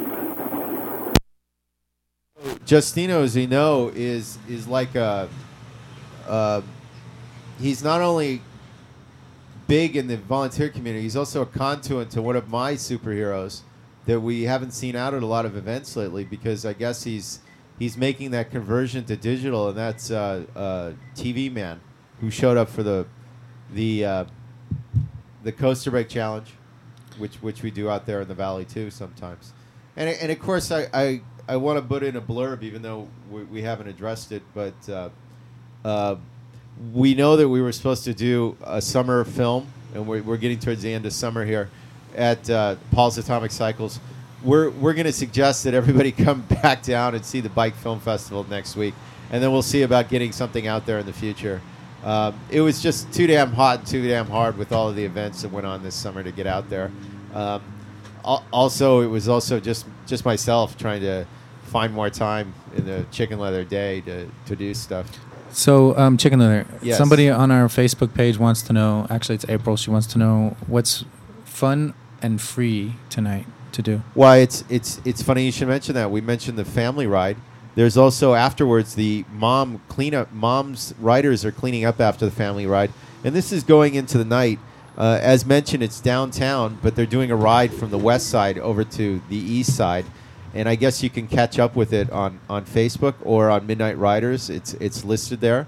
And I'll just preface the fact that Crankmont Park is out there, what is it, Venice and Bagley, or Venice, wherever that street is that the Actors Gang and Trader Joe's is on the west side. Here we go. Here's another phone call. Stephen Box. Hello? Stephen Box. Hello? Hello, you can't hear me? No. Hello? Hold on. Maybe I pressed mute. All right. So that was Stephen Bach. Maybe he hit mute on his. Maybe he hit Unhit mute on ours. I don't think it was muted. So, can Stephen, we? You want to do the ramp up to Stephen Box? Stephen Box. Okay, do the Being ramp up. in the big community, in the bike community. To Stephen I Box. met Stephen Box about 4 or 5 years ago on a bike ride. He was being pulled over. Actually, he wasn't being pulled over. He was on the side of the road with a bus, of all things, and I thought the bus had hit him. And he said no, he was calling in on the bus. Apparently, the bus had sideswiped him, but he didn't know it. And finally, he just said, "Oh, screw this! I'm going to call somebody in authority to check this out." And that's the first Hello, time I Bike met Talk. Stephen Box. Hey, Steven. Hey, Stephen, what's going on? What's that? We were trying to give an introduction to you. Chicken Love's given an introduction, and it involved you being sideswiped by a bus. But you're also an activist, and you ran for city council president, and you got your bike blog. Nick, I can't hear a word you're saying. Well, Turn can up you your hear me radio. all? I can hear sounds. All right, why don't you just tell me about Art Cycle? Can you just tell me about Art Art Cycle? Cycle. Yeah, it's not really going very well. Can you I don't know text him why. back just to call in and tell us about Art Cycle? Okay. Well, we'll text you. Text. I don't know what's going So on. Stephen Box started working with issues. I think he also started, what was it, Bike Share?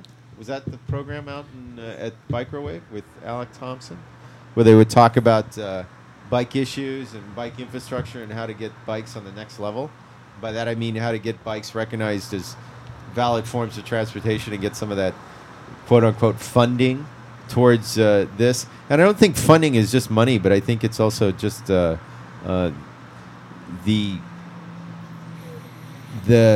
veneer of it being visual towards everyone, and by visual I mean not just on a monetary sense, but also on a social sense. Yeah, there's a bunch of stuff they did together with Bike Side. I think Bike Side, that's yeah. it, not Bike Share. I think Bike Share was similar to Bike Sage, which was a program. He's try going to again. try again. Maybe you it's hear the me? telephone. Steven? Is it our phone? I don't know. I don't think Can it's you our hear me? phone. Yes, All I right. can hear you. All right. All right. Chicken let's- leather hearable? Chicken leather, we're all I can here. hear We're all you. hearing. Oh my goodness. I can hear you in the studio. Okay. Okay. So what's going on? You know, here I am, riding down the street. What are you guys up to? Doing a radio show? Okay. And Chicken Leather's laughing in the background? Yo, Yes. of He course. finds everything funny. Funny, haha. Not funny like a clown. So, it's, what's today, the 3rd? Oh, God. The 3rd. What, have I yes. calendared out too? Exactly. I'm going to get like a wise guy. Yeah, I'm on a bike ride. Art Yeah. Cycle comes to the streets of East Hollywood. Yeah, why does it Yeah. have to come to our streets? Tell us about Art Cycle. Well, you know, there's Art Walk, Right. Really? like the one downtown, Yeah, a lot of people get killed there. where people walk around and look at art and try Uh-huh. to find the food trucks. And it's gotten too big. And then there's Art Cycle, yay. where we ride our bikes. And there's going to be a lot of bike rides. We make art. We take over the streets. And so Santa Monica Boulevard, the historic Route 66, as you may recall, from Okay. Vermont to Virgil, is being emptied of motor vehicles and filled with people. You know, kind of the way the streets should be. Uh-huh. And there will be bike rides. There's going to be a kinetic bike race from Barnesdale down to Art Cycle. What does the word kinetic mean in that sense? Well, it means that people are kind of Motion. building bicycles that are rolling art installations, if you will. Uh-huh. And so they're kind of making bicycle art. It's street bikes with better colors, I guess. How's that? Yeah. And so there's a kinetic. The only rule is that it needs to roll and pedal. It's not the only rule. So it's kind of a low rule art cycle. There's going to be some other bike tours. There's an architectural bike tour called Bike House. And that's a fairly funky ride with some hills because it'll be visiting a lot of the architectural masters up in the hills. There's a Paramount Studios bike tour, Hollywood Forever bike tour, and this the bike tour is all they're on the website, which is artcyclela.com. They all leave at different times, and they arrive. And of course, there's music. So the tours leave from Art Cycle. Yeah, the tours leave from Art Cycle over there at Madison and Santa Monica, which is right there by the Cahuenga Library. Are you riding a bike right now? There's a few ways to get there. Of course, the obvious one is to ride your bike. The second one is to take the metro, get off at the Santa Monica and Vermont Red Line station, and just you'll see the food trucks right there on Santa Monica Boulevard. All right, so it sounds great. So we're gonna come to Art Cycle, and we're gonna have a great time. And now there's rumor of Bike Talk having a booth there. Yeah, we gotta. So we're gonna have a space, or how's that? Yeah, you're gonna. Well, from what I understand, it'll be a VIP Bike Talk lounge. Wow. Right there on the street. With Kill Radio. I think that DJ Chicken Leather has been collecting lost sofas from the neighborhood. I don't know how many we have now. I saw 2 outside my house, but I have to go looking get forward them. to seeing that double-decker VIP lounge. Okay, so it's going to be a double-decker VIP lounge? Well, there's always going to be a penthouse suite, the upstairs, the VIP. Wow, this is going to be great. It's going to be like a bike castle. So there's this is the first I've heard of there's going to be music double-decker. also. There's 2 stages. There's one at the Vermont end and one at the Virgil end. And Goldfields is playing Les Blancs, or Les Blancs. I say Les Blancs because it's more It's European. Les Blanc. But yeah, it's French. in Echo Park, I think they say Les Blancs. But Le Blanc. so one band is from Australia, and one band is from Echo Park. Huh? How's that for hitting 2 of the 4 corners? One's a little bit alternative, one's a little And bit so the like bands are listed. There's noise, DJs. So there's food trucks, music, entertainment. It's for all ages. So for the senior citizens like DJ Chicken Leather and I, there'll be entertainment. We'll be playing bingo, I suppose, over in the senior citizen section. And then, of course, there's music. There's a children's entertainment section.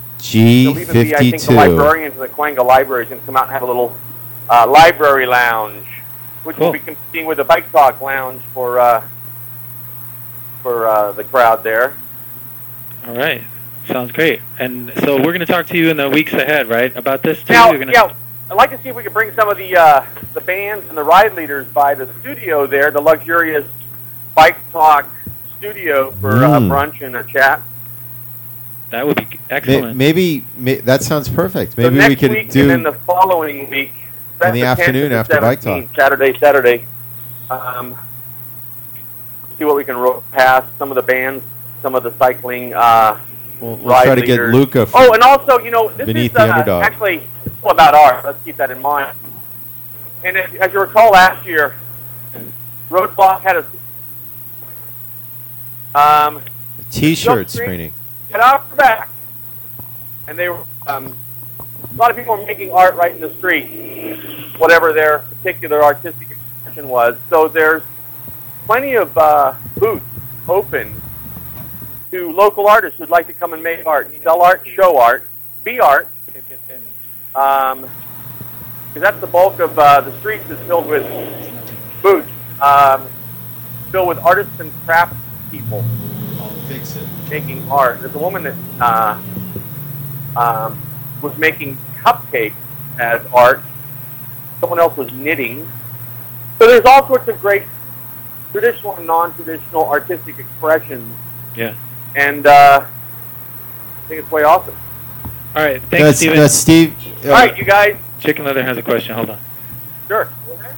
Real quickly, there's also another kind of FYI movement that's leading into this, and that's, if you could just talk for a minute on this, is the fact that it's also Parking Day that's leading into this, right? That's very interesting that you mentioned that. On the 16th, which is Friday, it's Parking Day. It's the 5th annual Parking Day in the city of LA. And last year, I think DJ Chicken Leather, you and I both led rides in different directions to tour all of the parks. There's a great one up there by Local that's coming in. Downtown, they're building parklets. In Westwood, they're doing a town square with a free speech zone. So people do some really fun and creative Parking Day expressions, which is whether you step up to the curb, put a quarter in the meter, take a curbside parking space, and turn it into a park. So it's really exciting, and some of them are aspirational. It's people that want to actually turn a piece of property into a park, and so they build a little park out front, to drum up support. Some of them are artistic expressions, and some of them are downright fun. Last year, a guy in Silver Lake, a chef, he built a portable kitchen and food for all of his friends, which is kind of a cool thing. What do you make? Oh, he was just a little sous chef that brought out the burners and started, showing off his culinary skills for his friends, and so they just made a little street side kitchen. Wow. So Parking Day. Where can we find that online? Well, parkingdayla.com, and the other one is artcyclela.com. And the common thread of all of these is, in addition to the .com, is LA. Because, pretty creative place, isn't it? There's always something great going on. And by the way, a lot of the Parking Day LA folks will be bringing their park over to ArtCycle. It's a thing called parallel parking. And so we're going to get 2 days of parks out of the parks. So from the parklets to the Bike Talk Lounge, we'll see great expressions of Parking Day LA at ArtCycle. So there's two, and parkingdayla.com and artcyclela.com. All right, very cool. Thank you. And then we're there at the end of the show. Thanks for calling in, Steve. All right, man. Talk to you. All right. Keep riding. All right, see you guys. All right, bye. All right, we are at the end of the show. Well, that's fantastic. I just want to add and touch on a couple things. I know I've been blurbing about the Bike Film Festival, but I found in there something, what we were talking about bikes and stuff. It's part of their day program. I think on Saturday they're doing a lot of things with bikes and DIY within not only here but in Mexico and Zambia, and there'll be shorts and films addressing that. We're going to try and cover more of it later today on Talk Is Still Cheap. That's from 6 to 8 here on Kill Radio. And you were saying that nobody was going to understand Luca. Luca is the program that follows us here on Bike Talk. He does Beneath the Underdog on Kill Radio. But he's sort of nodded, and he's going to help us out with all right, thanks, this added programming. So there you go. And that's another great episode of Bike Talk on Bike Collectives. See you next time.